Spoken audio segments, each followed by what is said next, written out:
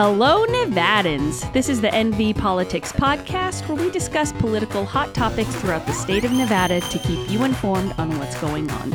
We're your hosts. I'm Dominique Labonte. And I'm Tim Hannafin. And we're recording this episode of NV Politics on October 4th, 2023. So let's get into it. Woo-wee! We have a little bit of news, and I'm actually looking forward to talking about some of this stuff today. Yeah, I mean, it's been some time. It's been some weeks. Things have happened. Yeah. Both here and afar. That's right. We have two items for our rehash that we're going to just quickly talk about today. A little bit about teachers. We're going to talk about that cyber hack in the casinos, which we briefly touched on for a Broke My Brain. Tim did previously. For our main content, we're going to talk about foreclosure rates in the state of Nevada, as well as a whole bunch of laws that are going in effect on October 1st, which was 3 days ago from our last legislative session. And then we'll get into our Broke Our Brain. So with that, shall we jump into the rehash, Tim? Yeah. Our teachers. It sucks that we keep having to talk about this, but some of them still ain't getting paid. Yeah. So I don't have all the details. I think you know more about this, Tim, around the agreement that did occur for teachers of Washoe County, right? They completed their negotiations. 20% increase for them. That's what I thought it was. And, you know, we were bummed that it wasn't the 25% that the police got, but it's still, it's 20%. So I believe that's also incrementally, right? Over a few year period. I hope not, but I guess we'll find out. Clark County is still in negotiations. Apparently, they were close to a deal that I think was between like 17 and 18% increases. And then the CCSD was like, nah, we want that 20% too. And so they're holding out and they're still in negotiations. Hopefully they get that all wrapped up soon. There's no reason that Washoe County can settle on the 20% and Clark County cannot, you know, like let's just make it happen for both counties. Our state got enough money. We can pay our teachers as well as the cops.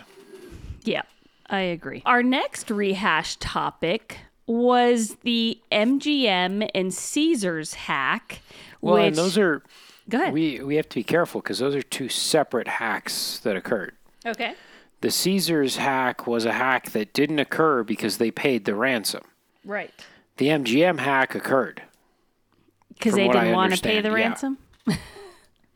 Yeah, and that's the key distinction of like, those are two separate hotel companies or two separate entities. Mm-hmm.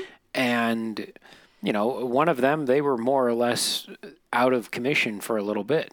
Mm-hmm. Yeah, and they both happened in the month of September, correct? Yes. And really, the casinos and the resorts, they did not want publicity on this, as they normally like to sweep any negative publicity under the rug because they want people to continue to come. But it was a big deal, apparently. Well, you know, you couldn't even use the slot machines. But that's one of the points that I want to address when it comes to what happened here was this was so swept under the rug that it wasn't reported on until after the fact unless you were following social media heavily. A couple implications with that, you know, people's vacations were ruined. Mm-hmm. Like, and it's not in the sense of like, oh, they didn't get to go to Vegas. No, they went to Vegas because they didn't know that, you know, the resort they were going to was a desolate hellhole from the 30s that like didn't have keys. Yeah. And, you know, crud, my whole vacation's ruined, or like, you know, a substantial part of it, or I have to find other accommodations or things like that. But this has happened with every major company, and there's a specific line in one of the news reports that just kills me where Caesar says, oh, we paid the $15 million ransom. but it's not going to affect our bottom line for profit at the end of the year. Interesting. I didn't remember seeing that last part of that line. Yeah, that was one of the quotes in there. But what pisses me off about this is, what about all the people whose information is now compromised? Employees, customers. Yep. Like, every single time there's a large corporate hack, the corporations that really just suffer an upfront monetary harm or a monetary slap or whatever it is, like, they pay the money and they move on. But the customers aren't informed until, in some cases, at least here, I'd say this is the most timely informing of a large data breach I've ever seen, because it happened to a casino. Normally, when, a large insurance company is hacked, it takes them 4 to 6 months to release it to the public. Yeah. When customer information is breached during a large gaming hack, it takes almost a year for the company to release what information was released or what information was lost. This is time where customers' personal information, arguably personal, or private protected information, or information that can be used to actually track them in some beyond just a public way, can be compromised, and yet people aren't informed timely enough until after the fact. Yeah, and in this case, it says specifically that, to your point, Tim, customer data from their loyalty programs was stolen, and employee information, their social security numbers because of their payroll information was taken. So that's devastating, and thousands of people work in these casinos. Yeah, and I guarantee you, at most, the casinos may offer a year of LifeLock. But it's like, that's not going to make up for the fact of, like, no, you've compromised my identity for the rest of my life. Right. Your shit's on the black web forever now. Like, that's one of those things where, and they're just brushing their hands, because it was actually just no, we have to make sure that people keep coming here and can gamble, and like, oh, no, our tables are still open. And it's like, but just pay the ransom. Well, and that's the other point of, it's gotten to the point where, I'm using the police analogy, but there was an arms race for the longest time where cops would buy better guns, and then, the robbers would buy armor. So, and then the robbers would buy better guns, so the cops had to get better armor. And there's this constant arms race of the gun and the armor. And when you look at our cyber world, we've lost the race because corporations aren't willing to pay enough. Yeah, they're not willing to pay $1 million a year, so now they're paying $15 million whenever they fucking need to, because, it's a smaller drop in the bucket, instead of paying the $1 million a year and also protecting all of that customer data. They could pay their IT departments a competitive wage. And when I'm saying $1 million, that's a competitive budget for a good IT department that has the training to counter these types of attacks. But they're not paying that, which makes these people run these fucking attacks. Like, they're saying it was done by some younger kids or a younger generation of hackers. And it's like, well, yeah, because you're not fucking paying them enough to defend your ass. So they're going to extort you out of the money instead. Yeah, it's interesting. So there were a couple of things here with what you're saying. So there was a gentleman named Gus Fritzy. I'm sure I'm messing that up, but he's the senior vice president of Bulletproof, which is a cybersecurity firm that's owned by New Jersey-based Gaming Laboratories International.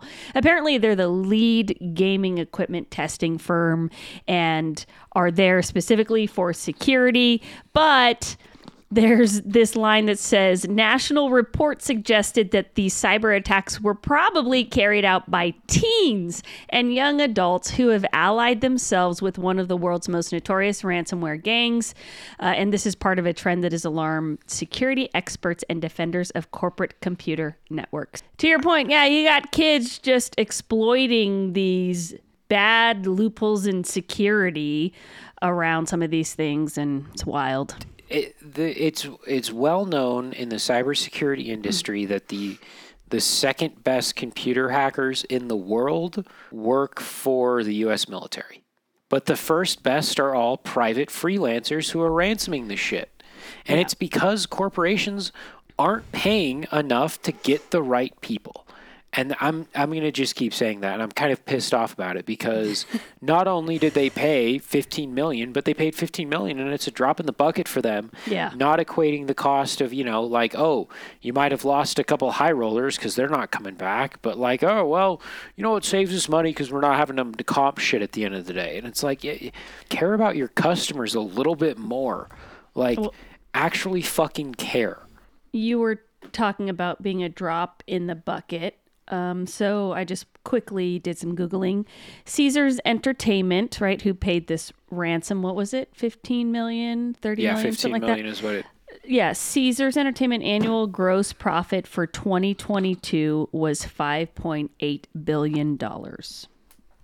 So drop in the bucket, to your point. Yeah, and even more drop in the bucket is if they paid their IT department a competitive fucking salary just to prevent it from happening to begin with. Yeah. So you never even get to the point where you're having to pay the ransoms. These corporations are, instead of sitting at their ivory towers, well, no, at this point they are just ivory towers. They're not even real castles. And they're just sitting in ivory towers thinking it's a castle and saying, oh, well, you can't touch us. And then a cannonball penetrates the tower and they're like, just give them money. We can pay to fix it. Yeah, and it's like, but build the fucking castle so when they shoot the cannonball, it just bounces off instead. Yeah. Like, they got to invest in that stuff. Yeah, and they're not. And it's the public who pays for this, right? It's our data that's stolen. Anyway, all right. So that was just a rehash. So for our main topic, so there was a Nevada Independent article that was shared on September 26th. It said Nevada has the highest. Hey, look at us. We're number one again. Nevada has the highest foreclosure rate in the nation. I know it's not the kind of number one we want. That's the joke. Hey, we have the highest child mortality rate in the country. We're number one. We're doing the best. We're number one. Oh my God, no, we are.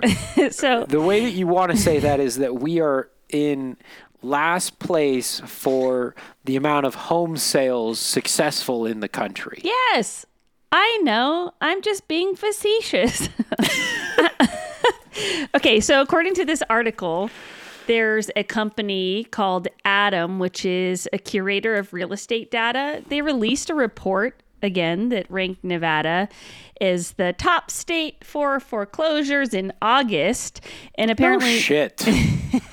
Well, hey, look, Nevada was number 8 for the quarter prior. However... No one can buy a house. Everything's... I know.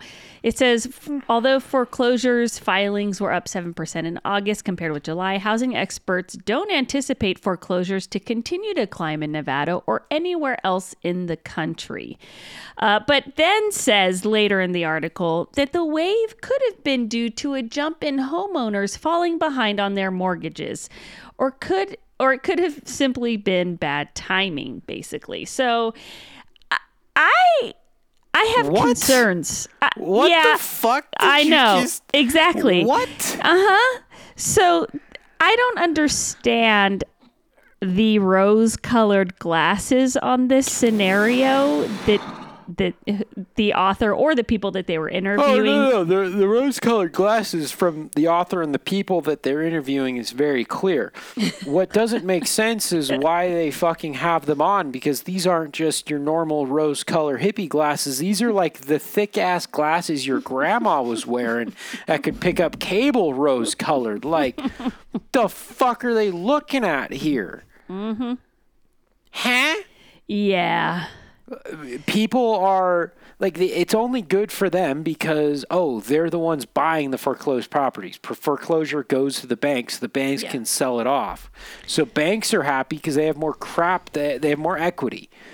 But it doesn't help anyone else. And as the point I'm at least making is, no shit, we're the highest in the foreclosure rate because no one can afford houses. That's right. And this was Nevada was hit the hardest in the Great Recession with the housing bubble, right? So this is scary when it comes back to reflecting on history here. There are apartments that I'm driving by that I've been driving by since I moved into my current apartment that still are not finished. And that was almost like 2 years ago. Wild. Yet, oh, well, why aren't you buying a house? Bitch, I don't have the credit for an $80,000 fucking mortgage. Like, That's no, a mortgage is way more than that. or sorry, 800,000. Sorry, I dropped to zero. But I don't have that. I don't have them credit line. Yeah. Our economy is on shaky footing right now, and I'm really interested this month specifically to hear many companies report their earnings over the last quarter, because if this is the second quarter in the row where, our GDP is going down a little bit, we could be on the heels of this recession that we've been talking about for like 2 years. Who knows? I don't know. I keep seeing the reports more and more, and I know we're going off on a tangent here, but I'm seeing just so much of like, it doesn't matter that their profits are down. They've still had record profits over the last 5 years since the Great Recession, especially during COVID. And yet they're the only ones reaping the benefits of it. We're only going into a fucking recession because they're not paying the lower people enough to survive. Mm-hmm. They're still making the money. They're still putting it away. They're still putting it into the bank. They still have the coffers. And yet they're like, well, why aren't people buying products? Like, why aren't you buying our $500 thing that we made? Like, come on. Why can't you buy this? The bottom 60% can't afford it. I wasn't fully an adult for the last recession, but I felt like the last recession was manufactured by Wall Street. This one is just manufactured by greed. Yeah. The last one was also greed. But right? it was Wall Street greed. It was bank greed. Like there was but there was a specific group of organizations that we could point to in 2008 and say this was mostly your fucking fault. Now I'm just kind of looking at it and I'm saying, is it our fault for not standing up? Like, yeah, at some point something's got to give here.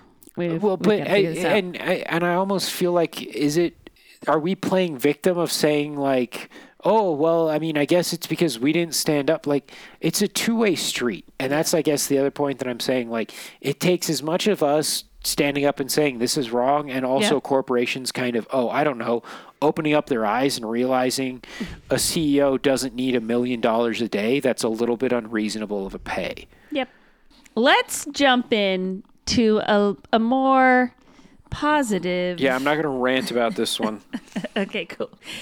So this is actually going to be kind of a really high level overview. So we're in October, like we already said. It's October 4th. And it's my favorite month. It's my anniversary month. It's when I got married. It's the best weather. It also happens to be when 106 new Nevada laws take effect, which was October 1st, so 3 days ago. And we're just going to quickly recap a couple. I already said there's 106. I wrote down 3. All right, I want a summary of all 106. Let's go. Yeah, that's not happening. I am going to Mexican food after this, and so we're going to stay on task here. So one of the first ones that I thought was really interesting that actually goes into effect, that just went into effect, I should say, was SB 225. Titled Cannabis for Cops. And basically, and this is all from a Nevada Independent article, by the way. It says it prohibits law enforcement agencies from barring prospective peace officer applicants for using cannabis prior to submitting their job application. This is a really big deal. I have personally known some people who literally their life dream was to be a cop, but if they had ever used marijuana, they ask you if you have. And if you say you have, you're automatically disqualified. You cannot continue to pursue being a cop. And so this was a really big deal, and I thought it was cool. I didn't even realize that this was a law that was passed. So SB 225. Do you have any thoughts on that? I'm surprised it passed. The conspiracy theorist jokester in me is like, wow, I bet you Lombardo smoked that ganj or something. Because, like, why else? He had to sign it. Yeah, why else would he let this bill go through? And yet he acts like half of the other ones that made sense for cops. Like, I'm not saying that I don't support this one, because I do. Yeah. But it doesn't make sense that he allowed it to happen. That's my only thought. Yeah, it does, but it doesn't. I think there's a couple things. No, it does if we're talking about a normal governor that makes sense. We're talking about No, so I'm saying why it makes sense for Lombardo to do this, or I think are a couple reasons. First off, this law, I'm sure, prevented a lot of candidates from pursuing this. And so if we're saying that Nevada has a police shortage, which it does, then this is removing a barrier to gain more access, right? And so I think if he has been in the industry as he has, then he knows that. And so I can see why he would do that. And maybe also like he knows that there are probably plenty of cops who do use marijuana, and he's just like, this is irrelevant at this point. You know what I mean? Like, it's legal in the state. Let's just get rid of this. So there's that. The next one is SB 368, which is the removal of racist covenants from housing documents. And so I just thought this was interesting. Apparently, there were some researchers from UNR who were able to estimate that there are thousands of these covenants in Washoe County where housing documents still include racist covenants that forbid non-white people from living in certain communities or buying homes. So, back in the day, it was called redlining. It was a thing. And apparently there were remnants that still exist. We talk about how we got rid of Jim Crow laws. No, that shit was deep in places.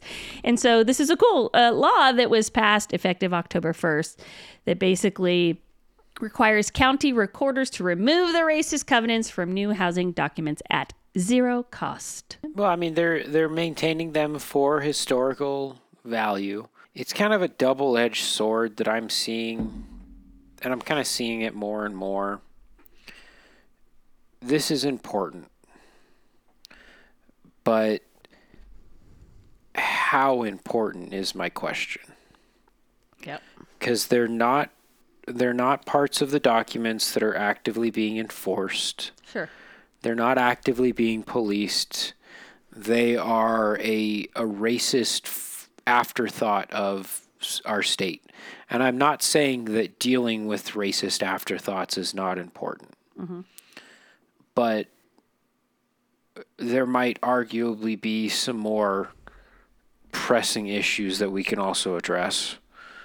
Well, remember, we're only talking about 3 of the 106 bills that are going into effect. I know.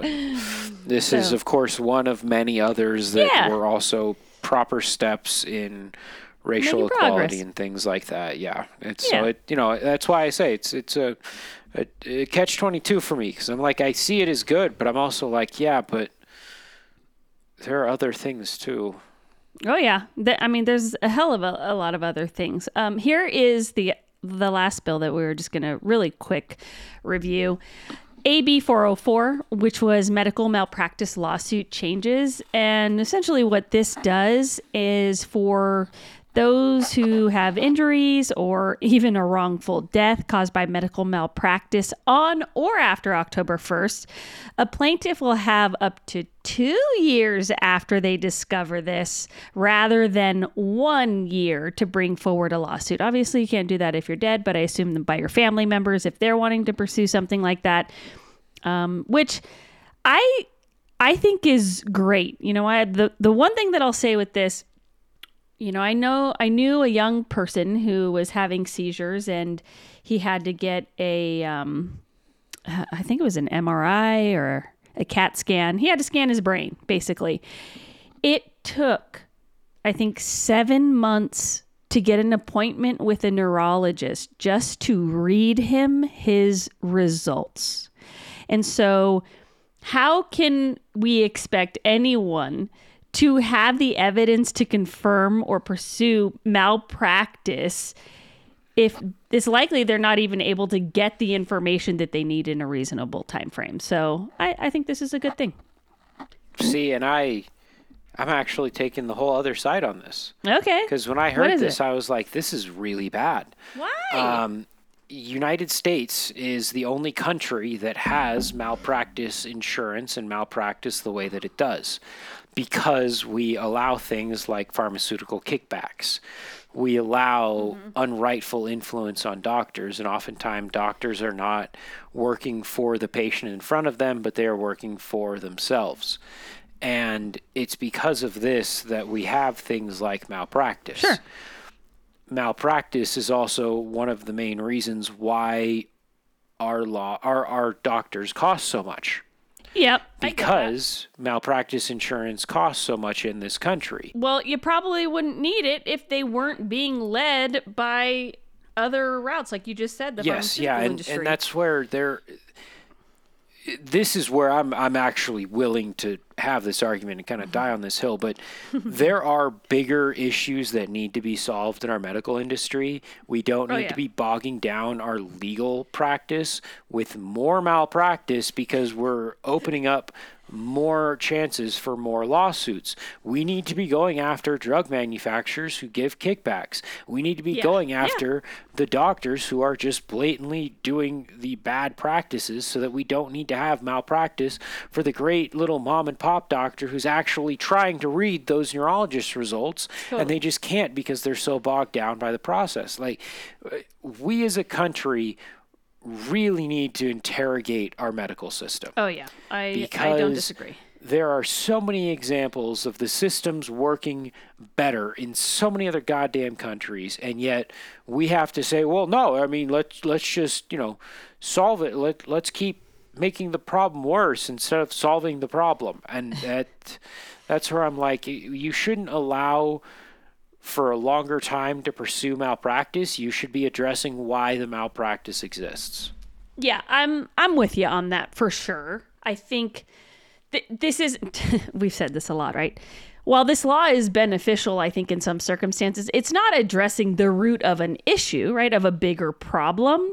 And to your point, I definitely think that, our entire healthcare system needs to be addressed. But that is a whole other topic.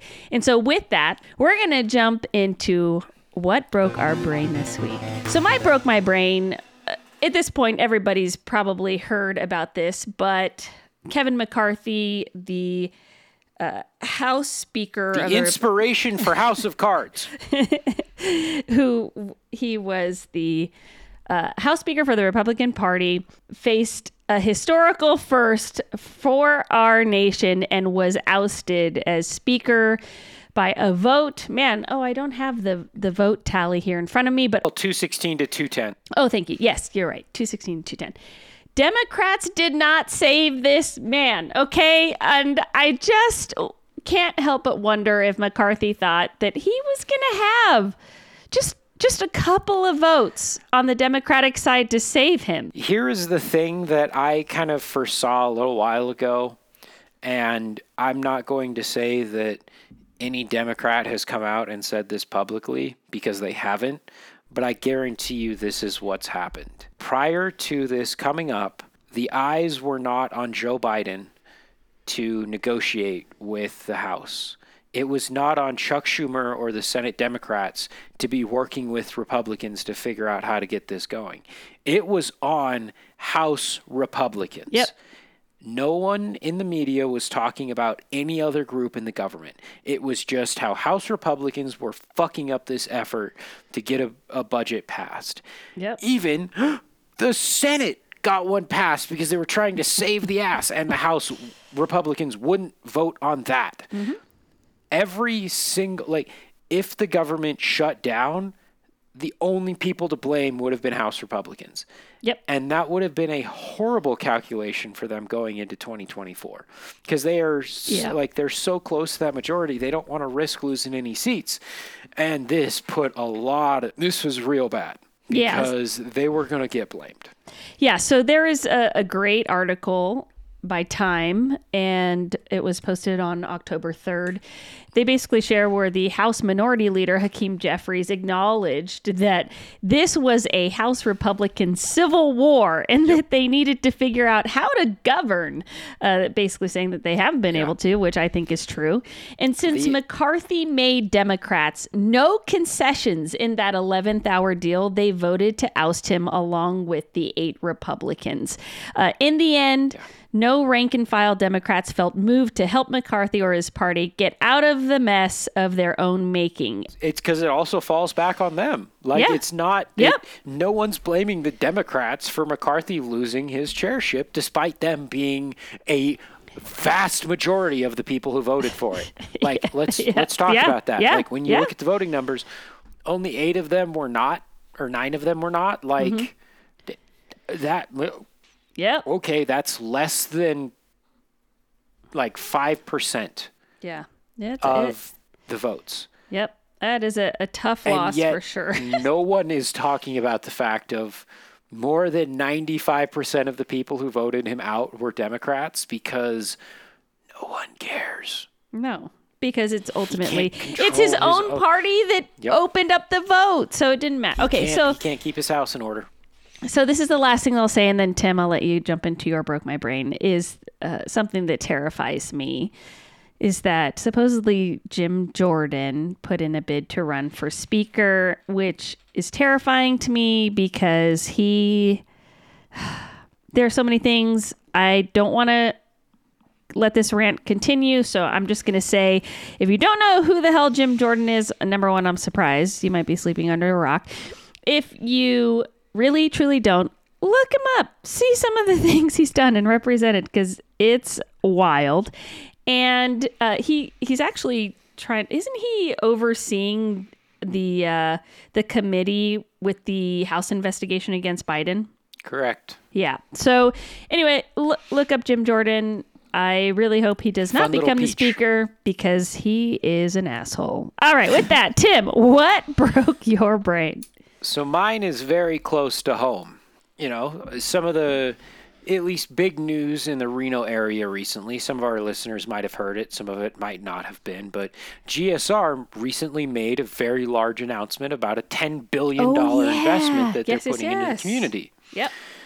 They are getting $10 billion of private funding to build a new sports stadium, conference center, and it looks like Topgolf arena. Oh, okay. I can't fully tell by the renderings, so some of what I say might not fully be accurate because I wasn't able to actually listen to the press conference. I'm going off of the renderings and news that I was able to find. I'm really excited to hear about what part of this broke your brain. So your brain, I think, will break at my 4th point, but oh my God, how many points? I have 5. What really killed me about this, because I just kept getting the news, and the first one that I was thinking of was, I go back to students, and I go back to especially some students that are close to home for myself. I've got fraternity brothers who are still actively on campus, and hate to say it, but they like to drink. Some of them like to underage drink. And how are they going to safely get from campus to the stadium for a game? Oh, but student transportation will be offered. How? Like you don't have that many student buses, in my opinion. But then 2, I also know the tragedy of student transport is, guess what? If you're inebriated and they can tell, they just boot your ass off.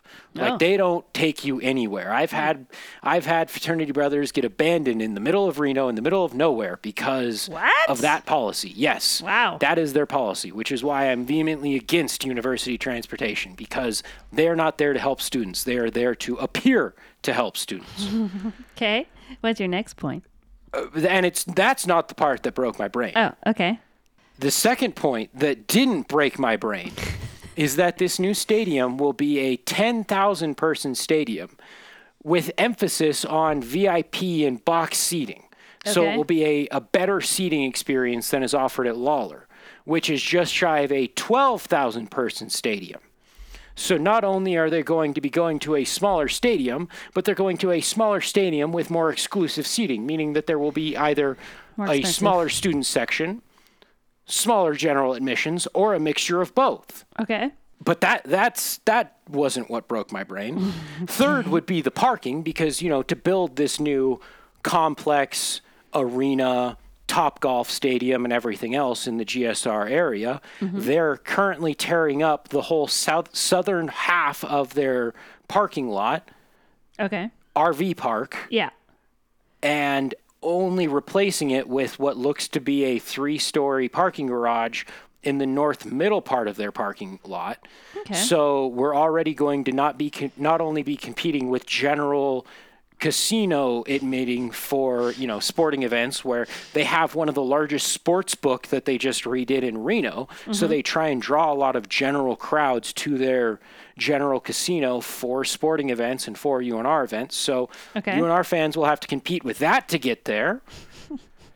This is the point where I think your brain will break, because I heard this morning.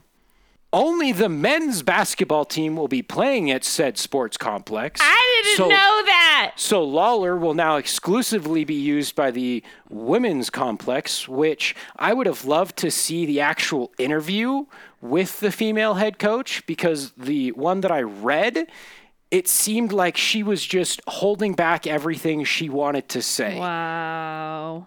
Because to me, being a fan, I hear this and I'm saying, okay, so why don't we just take a couple $1 million and actually just improve Lawler and make it better? Yeah. It's a great stadium that has larger seating than the prior stadium. It just doesn't have the best concessions.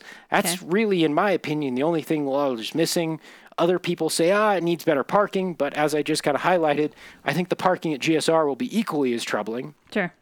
Whatever. But, nope, only the men are playing there. Yikes. We have yet to, I don't know the last time we filled a stadium since we had Eric Musselman as the head coach, because we have this problem of not getting good basketball coaches. And when we do, we lose them very quickly because we don't pay them enough, because we refuse to pay them a competitive wage. Sure. So we can't get a team that excites the both student population and general community enough to show up to the games on a largely consistent basis. Okay. But none of this is what broke my brain. Okay, what was it? The community response. Which was? Everybody loves it. Yeah, I'll tell you why everybody loves it. No, the only people that I saw have the complaints were a couple alumni like myself, and they were immediately shut down by larger members of the community for every complaint that I've made. And I get it. It's, a larger stadium up here, but we can spend a lot less money and probably do just as much. But we're GSR, not. That's give the GSR point. The stadium. It's privately funded. No, but here's the other thing. We're fucking over the girls' team then, because they're still playing in the shitty-ass stadium that they have. I don't disagree with that. But this is what broke my brain about this, because I heard a little bit about this story.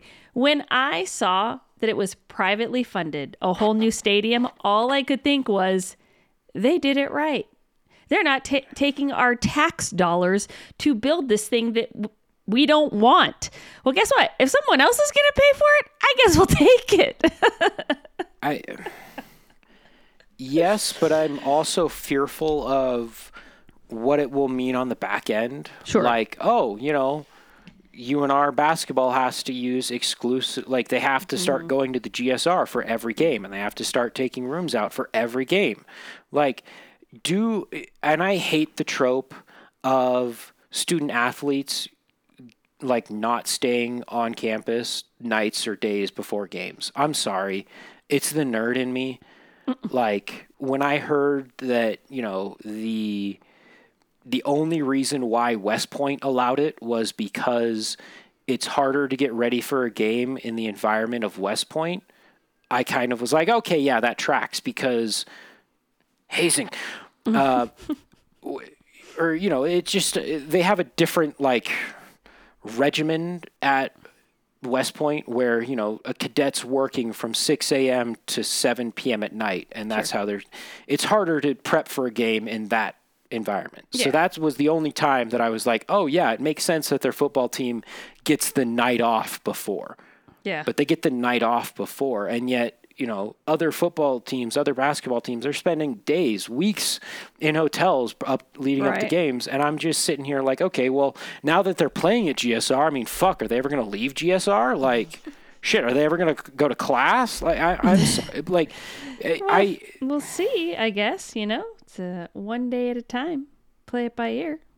I don't care that it's privately funded. I'm angry about it. I'm like legitimately angry because and my tickets will cost more. As an alumni and as a fan, like I'm not going to be able to go to games as much now because I'm going to have to pay more for some fancy ass fucking tickets in some nice ass stadium. But no, community loves it. Everyone's happy. Let's just copy UNLV, which we've made fun of its entirety of its fucking existence. Let's just take a page right out of their playbook. Clearly, you're a passionate alum, so I can respect that. The news keeps rolling now. We're definitely in campaign season, so we're getting in there. We're seeing people declare left, right, and sideways. We might have some candidates to talk about next time. It'll be fun. Yeah, that'll be super exciting. Yeah. Well, talk about, not talk to. We'll talk to them in later episodes, but we'll be talking about it. Everything is starting. Yeah, here Things it goes. Are moving forward, but hey, come back, listen, we'll have fun. So come back next week. We won't be as angry. Google, Amazon, Apple Music, Spotify, iHeart. Mm-hmm. Hey, all right. Suggestions can come to hello at nvpoliticspodcast.com. See you next week. Bye.